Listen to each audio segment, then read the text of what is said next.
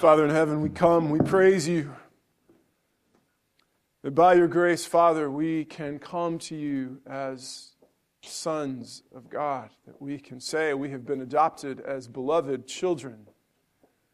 And we have an inheritance in you that can never perish or spoil or fade. For this, Father, we praise you. We thank you. We ask now that you would turn our hearts again to Christ. That we would look upon him by faith and rejoice and delight in him. We ask it in Christ's name. Amen. Good morning, brothers and sisters. Please open your Bible to Acts chapter 1. Acts chapter 1. I'm going to read verses 6 to 11 of this passage. This passage takes place, as you probably know, the book of Acts was written as sort of the sequel, the second part to the book of Luke, and Luke narrates up to the point where Jesus was crucified and then rose again. And the book of Acts picks up, and Acts tells us, actually in chapter 1, verse 3, it tells us that he appeared to his disciples and spent about 40 days ministering on the earth to his disciples before his ascension into heaven. And that, friends, is when this passage takes place, at the very end of those 40 days of ministry. So that's setting some context for you here. And this narrates a conversation that takes place or begins with a conversation between Jesus and the disciples. So hear now the word of the Lord in Acts chapter 1, verses 6 to 11. When they met together, they being the disciples, they asked him, Jesus, Lord, are you at this time going to restore the kingdom to Israel? He said to them, it is not for you to know the times or dates the Father has set by his own authority, but you will receive power when the Holy Spirit comes on you, and you will be my witnesses in Jerusalem and in all Judea and Samaria and to the ends of the earth. After he said this, he was taken up before their very eyes, and a cloud hid him from their sight. They were looking intently up into the sky as he was going, when suddenly 2 men dressed in white stood beside them. Men of Galilee, they said, why do you stand here looking into the sky? This same Jesus who has been taken from you into heaven will come back in the same way you have seen him go into heaven. The word of the Lord. Some of you know that for 2 years after college, after I graduated, quite a while back, I spent 2 years training for the Olympic rowing team. I was trying to make the 1996 Olympic team that was going to compete in Atlanta that year. And for 2 years, for those 2 years, everything I did was done with that one goal in mind. Making it onto the Olympic team, and then getting on to the medal stand in Atlanta. And everything I did centered around that. The city that I lived in was determined by that. The apartment that I lived in was determined by that. My schedule was entirely centered around achieving that goal. What I ate, how much I ate, when I slept, how much I slept, when I trained, how much I trained, if I worked, how much I worked, if I traveled, all those things, all of it down to the smallest detail was determined by that goal. It was a time of very intense focus in my life. Career, other goals, other ambitions were set aside. I was focused on that one thing. And for those 2 years, friends, my present every day, the present that I was living, was determined by that future that I was looking forward to. It was determined by my vision of the future, the Olympic trials, and then the Olympic Games. I'll finish the story by telling you I didn't make it onto the Olympic team, but my 2 roommates did. Eric Mueller and Tim Young both made the men's quadruple scull. They won a silver medal in the Atlanta Games. First time the U.S. has ever medaled in that event. But what was true for me during those years, friends, is true for each one of us. Our vision of the future guides and shapes our present. Our vision of the future, or our lack of vision of the future, is going to shape the way we live today. So let me ask you, what is your vision of the future? Do you have a vision for your future? Is there a goal, a sense that your life is moving towards something that brings shape and focus to your actions in the here and now, in the present moment? Now that Christmas has come and the presents are opened, now what? Is it starting the layaway plan for next year? Many in our world today, friends, many in our society have no vision or sense of the future. We live in an age that has lost its sense of any grand, coherent story or purpose which history is moving towards. And people, friends, living without a vision leads people into really two things which I think are really the same side, opposite sides of the same coin. One is just despair. There is no purpose. There is no meaning. There's nothing really worth living for. It's just nihilism. Some people find themselves giving up, giving into depression, deep despair. The other side of that coin, I think, is what I'll just call hedonism. That is living for the pleasures of the day. There is nothing grand or great worth living for. There's really no purpose to which things are moving towards. So I'm just going to get as much pleasure as I possibly can in this life. I'm going to collect around myself as many things and enjoy as many pleasures as I possibly can, because there really isn't anything else to live for. And friends, Advent, this season where we celebrate the coming, is meant to give us a vision for the future. The message of Advent, friends, is that history is going somewhere. God indeed has a purpose. It is a grand and a glorious purpose. And when we speak of Advent, the coming, and we celebrate the coming of Christ, we're not actually just celebrating and remembering His first coming, His coming at Bethlehem. We're celebrating His second Advent as well, His second coming. I think we in the church have very much lost sight of that, but I think earlier Christians had that much more fully in front of their view. And if you look even at some of the old early Christmas carols, they weren't Silent Night, Holy Night. They were about this present world order being totally turned upside down when Jesus comes back again. Advent gives us a vision for the future. And our vision of the future changes and shapes us in the present. The second coming of Jesus, friends, is not just a nice little theological appendix which we tack on to our theology. The second coming of Jesus, friends, is meant to change us in the way we live today. And is meant to be part of our thinking today. And I want to preach about it this morning. I don't preach about it perhaps often enough. But friends, apostles apparently preached about it all the time, because if you read the letters of the New Testament, it is full, completely full of references to the second coming of Jesus. In Paul's little letter to the Philippians, which I preached from this fall, and just the 4 short chapters of that book, I counted 7 explicit references to the day of Christ Jesus or the coming of the Lord.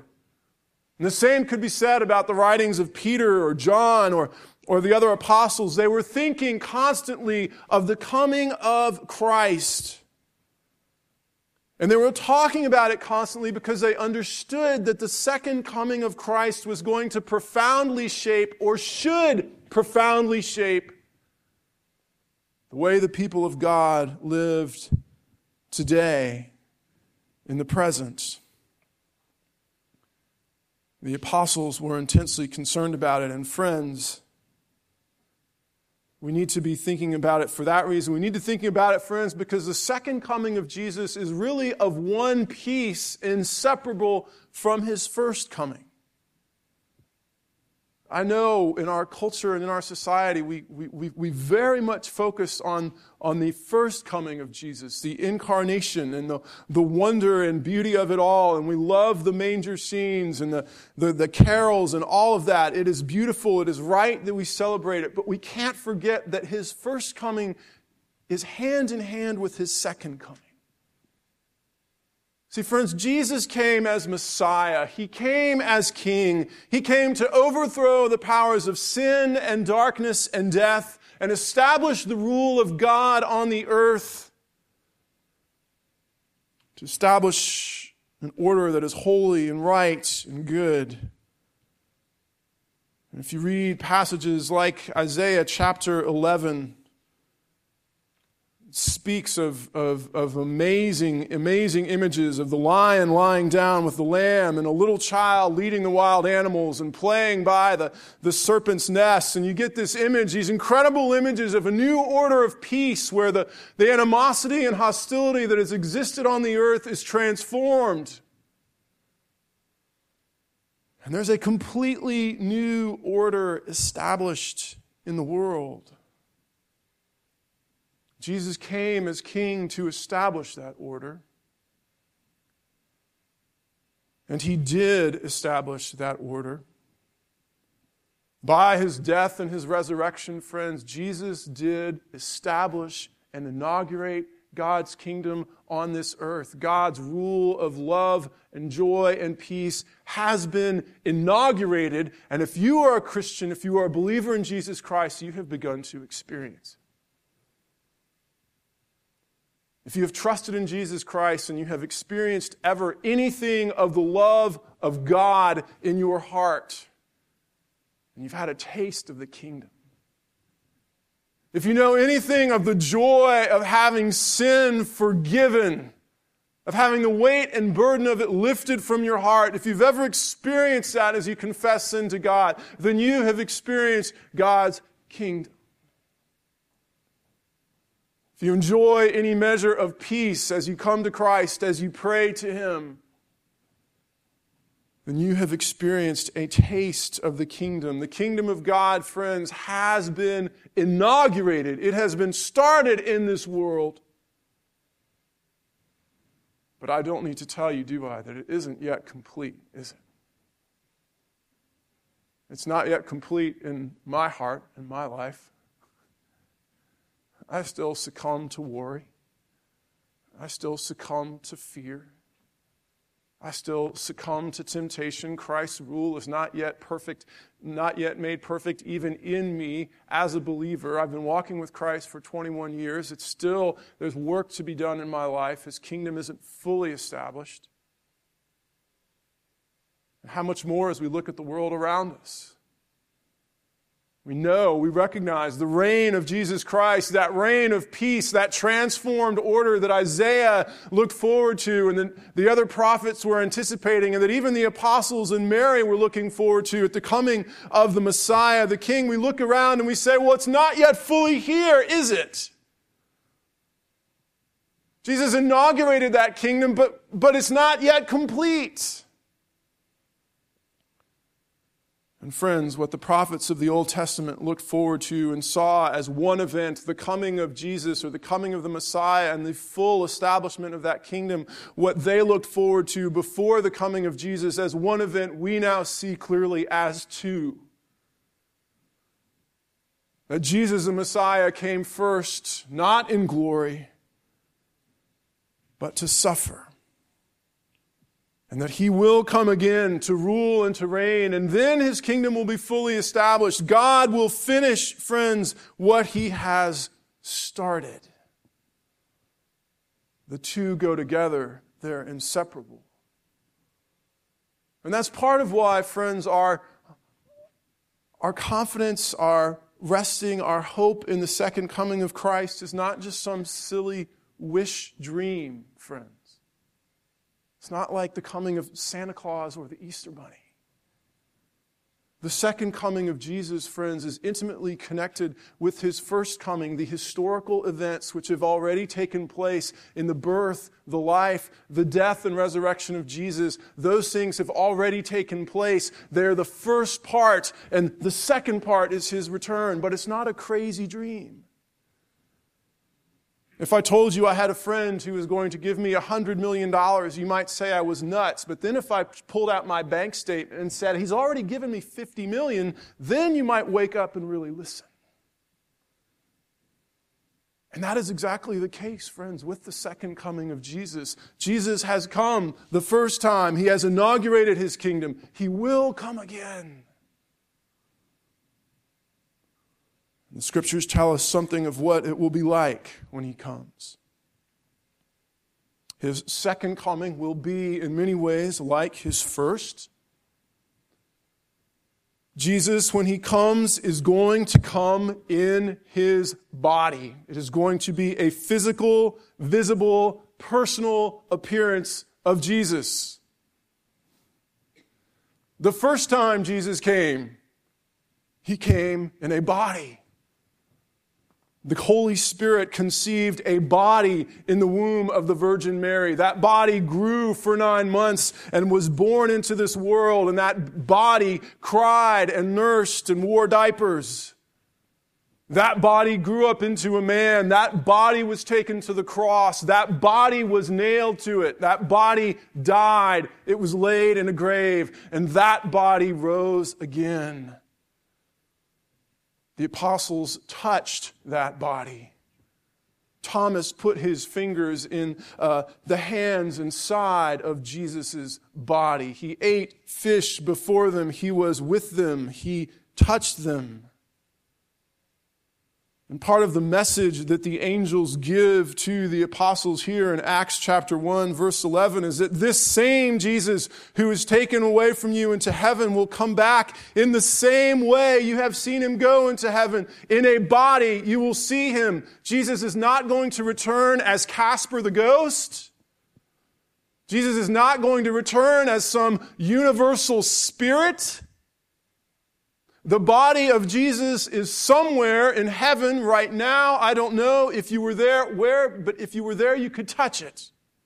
You could touch him. And Jesus is going to return. He's going to come back in the same body that he suffered in, that he bore our sins in. It is the same body, but yes, it is gloriously and marvelously different, isn't it? And so Jesus' second coming, while it is similar to his first coming, is going to be different. The first time Jesus came, he came almost in secret, didn't he? We said last week, unless you'd been out in the fields when those angels gave their announcement to that group of shepherds, unless you'd been out of the fields that night, you would not have known anything spectacular or amazing was happening. And Jesus, even during his earthly ministry, was telling the disciples, even as he revealed his identity to them, he told them, keep it a secret. People are not going to understand this right now. His first coming, friends, was somewhat secret. But it's going to be very different in his second coming. The second coming, friends, every eye, every human eye, every creature's eye will see him. Jesus says in Matthew 24:27, he says, "For as lightning that comes from the east is visible even in the west, so will the coming of the Son of Man be." In the book of Revelation, John writes in chapter 1, verse 7, "Look, he is coming with the clouds, and every eye will see him, even those who pierced him. And all the peoples of the earth will mourn because of him. So shall it be." He came in secret. He will come visibly, gloriously, openly. And yes, the first time he came, friends, he came in great humility. He was born outside the city. There wasn't even room in the local hotel. They laid that little baby, the King of the universe, in a feeding trough. And he grew up as a humble carpenter's son. He came in humility, but friends, when he returns, he will come in great glory. Jesus himself says in Mark chapter 8, "If anyone is ashamed of me and my words in this adulterous and sinful generation, the Son of Man will be ashamed of him when he comes in his Father's glory with the holy angels." Paul writes in Thessalonians that on the day that Jesus comes, he will come to be glorified in his holy people and to be marveled at among all those who have believed. He came in humility. He will return in glory. And friends, it will be different in this way as well, that the first time he came to suffer. The first time he came, when he took that human nature to himself, it was for the purpose of taking human nature, my nature, yours, to the cross so that he could suffer there in our place. The first coming was a coming to suffer, but the second coming, friends, is going to be a coming to rule and to reign. Jesus announced it to the priests as they were interviewing him, as they were preparing to condemn him. They asked him, "Are you the Christ, the Son of the God?" "Yes," Jesus replied. "But I say to all of you, in the future you will see the Son of Man," that is Christ, "sitting at the right hand of the Mighty One and coming on the clouds of heaven." When Jesus returns, he will come to rule and to reign. And when Jesus comes, friends, when the second coming takes place, he's going to bring history as we know it to a close. History is not some continuous, ongoing cycle of endless yin-yang or endless energy. History is linear. It is moving somewhere. It had a starting point. In the beginning, God created the heavens and the earth, and God is going to bring it to its consummation, its conclusion, when the Lord Jesus returns. And when Jesus returns, friends, he will judge the world. He will raise the dead. He will bring them together with the living, and they will be judged together. Jesus himself speaks of this. He says, "Do not be amazed at this, for a time is coming when all who are in their graves will hear his voice," that is the voice of the Savior, "and come out. Those who have done good will rise to live, and those who have done evil will rise to be condemned." Jesus speaks of it in Matthew 25, where he speaks of the great white throne and the peoples of the world gathered together, and God separating the sheep and the goats. And those who have loved Christ, those who have served him, who have done good works in his name, he says, "Come, enter with me into my glory." And those friends who have rejected Christ, those who have lived for themselves instead of the Savior, they will be rejected. There will be a judgment. They're told to depart into everlasting fire. When Jesus returns, he will raise and judge the world. And after that judgment, friends, this world and all its brokenness, all its sin, the reign of death and sin will be fully and completely shattered and broken, and he will bring in a wonderfully, gloriously reconstructed, renovated, glorified world. Jesus speaks the apostles speak of this. As Peter calls the people of Jerusalem to repent, he tells them to repent that God may send the Christ who has been appointed for you, even Jesus, and he must remain in heaven until the time comes for God to restore everything. That is, make everything new. It is a second Genesis. Just as God in the beginning, by his word, brought this world into existence, that God, by Christ Jesus, when he returns, is going to make everything new. The whole of this broken world is going to be transformed and healed. What does that mean for us? What does that mean for you today? Well, friends, every one of us in this room, every person who has ever lived, will one day meet Jesus face to face. We will, each one of us, stand before him. And when we meet him face to face, we will meet him, I'll say, in one of two ways, or one of two themes are going to predominate. We will meet him as judge. Yes, all of us will meet him as judge. But if your life is outside of his will, if you're building a life for yourself that doesn't have Jesus Christ at the center, if you're looking for significance in this life, first and foremost in your career, or in a relationship, or in money, or in success or power, if you are building a life that does not have Jesus Christ at the center, you will meet him as judge, and you will face an eternal condemnation.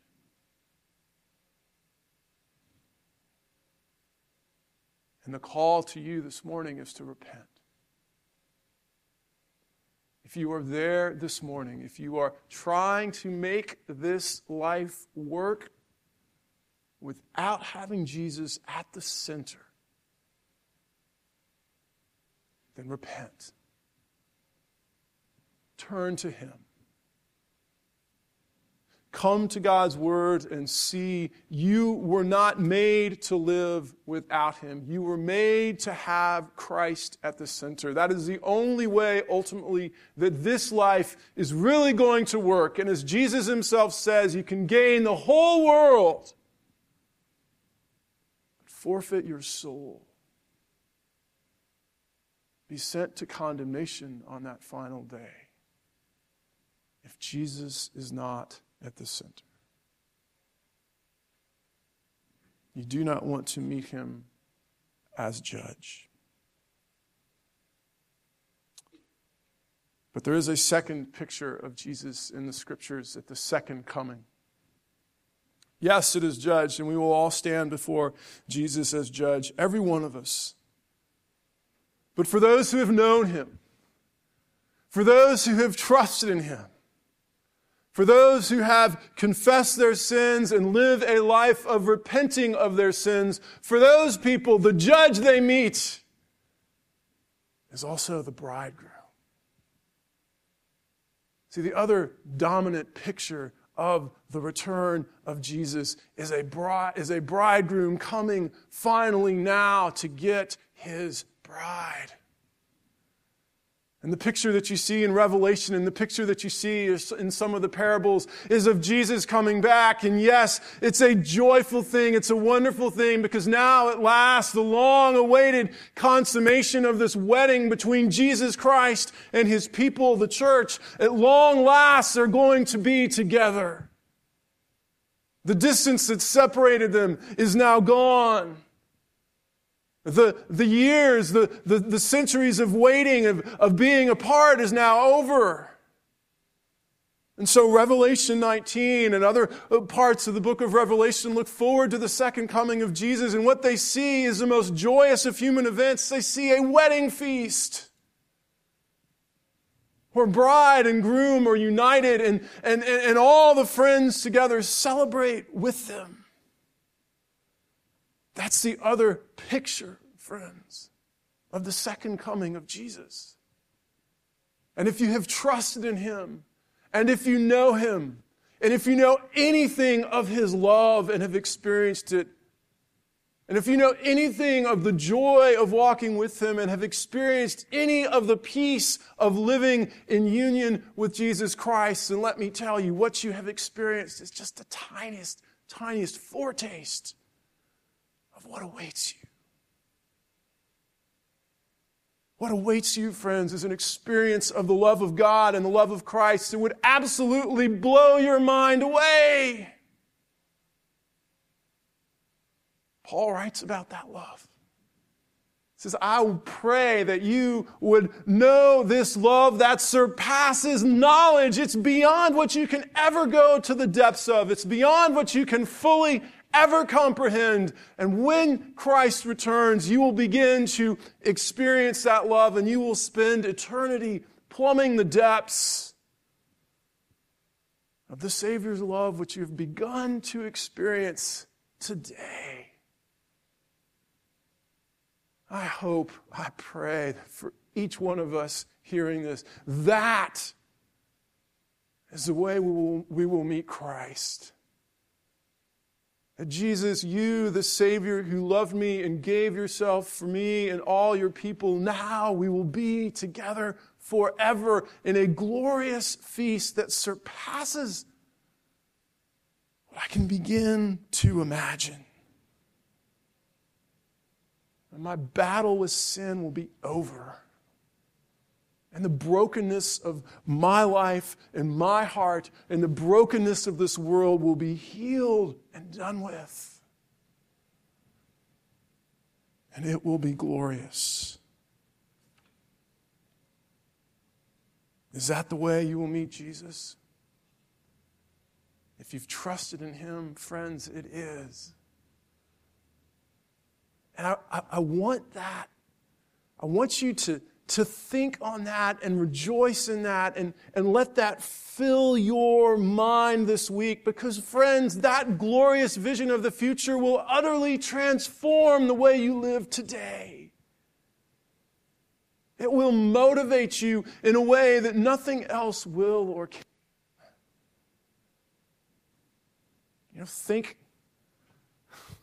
Think about that engaged couple. Think about that engaged couple as their wedding day approaches. Maybe you're married. Do you remember the excitement of that? Do you remember the energy? Do you remember the longing? Do you remember how you just couldn't wait for that day to come? And do you remember how you planned for it and prepared for it, and how it motivated you to do crazy things like take that old gym membership, that dusty card that you never ever used, and all of a sudden you're at the gym every day for those 3 months before your wedding day?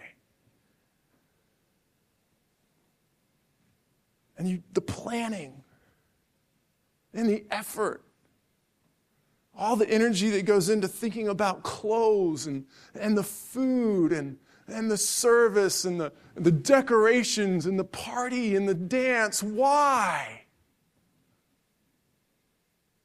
Because you can't wait to be with your beloved and rejoice together with them. It motivates you to do all these things. All this energy is suddenly invested in that. And friends, that's the picture of what our lives today are supposed to be. The life you're living today is one day going to be presented to the Savior who gave Himself for you on the cross, who loves you more than you can ever imagine. And this life that you're living now will one day be laid before Him. What kind of life do you want to present? You want it to be perfect. You want it to be glorious. Not because you're afraid He's going to punish you or judge you. That has been taken care of, friends. That has been dealt with on the cross. But what awaits you is meeting the bridegroom, the one who has given Himself for you, who loves you, who is our, together corporately, the husband of us, the church, His bride.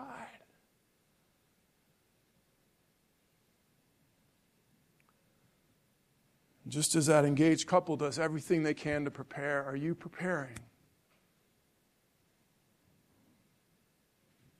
What are you about these days, friends? What are you about?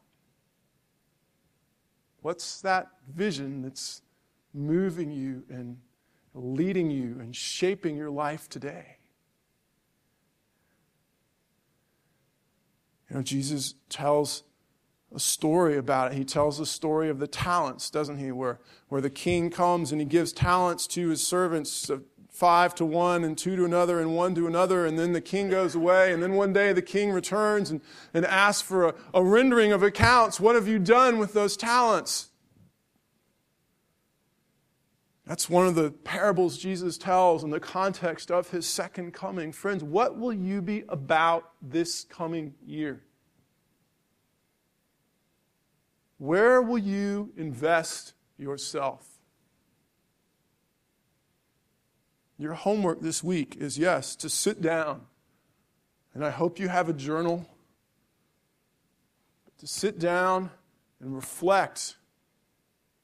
What is my life going to be about? And does that reflect the purposes and the will of my Savior?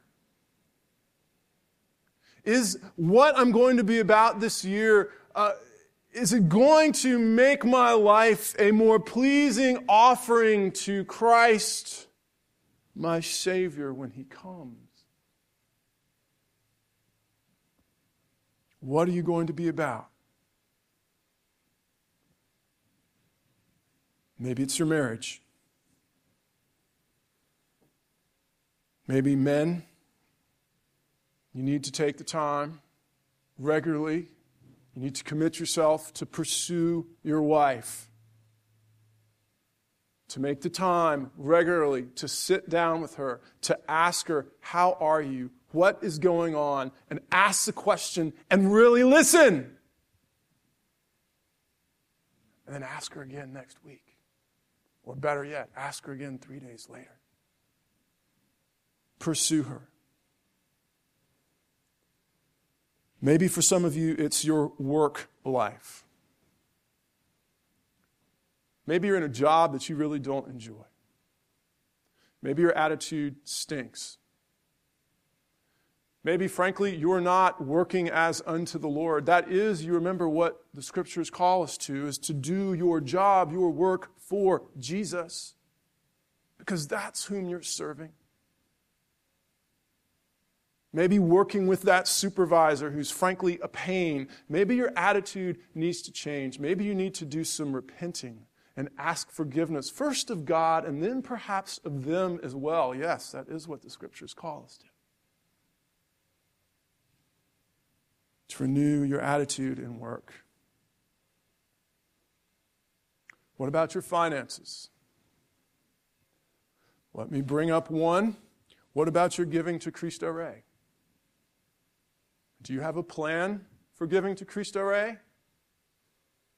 Do you have a plan for investing your treasure in either this body or whatever body you are a member of? I hope you do. Christ, your Savior, calls you to it. He calls you to have a plan. That plan is rooted in the scriptural teaching of the Old Testament of giving 10%. It needs to be a plan, friends. It's not showing up and throwing whatever happens to be in your pocket into the offering plate. It's having a plan for how I'm going to honor God with all of my treasure. Yes, my tithes and everything else. The second coming of Jesus brings a focus to our labors. And the second coming of Jesus, friends, should renew us in our strength. It should give us a new grace to persevere. Paul writes in 1 Corinthians 15, a chapter where he's speaking about Jesus' second coming and that resurrection that will take place. He says, "Therefore, my dear brothers, stand firm." Firm in your faith, that is. Let nothing move you. Always give yourselves fully to the work of the Lord, because you know that your labor in the Lord is not in vain. Keep obeying Jesus. Do not stop. Do not grow weary in doing good. Because Jesus is coming. And He's coming soon. And the effort and the perseverance, and yes, sometimes the tears, because it brings suffering, doesn't it? Persevere. Persevere, because you will stand one day before your glorious Savior who loves you. And then you know it will not be in vain. When He stands before you and He says, "Well done, good and faithful servant." When He says to you, "Come, enjoy the riches of my eternal love and grace forever and ever and ever." However hard it may be today, brother or sister, it is worth it. It is worth it. Christ is coming. Your labor, your obedience, your suffering for Him is not in vain. Father, give us grace to fix our eyes upon our coming Savior, to rejoice in Him. In Christ's name we pray. Amen.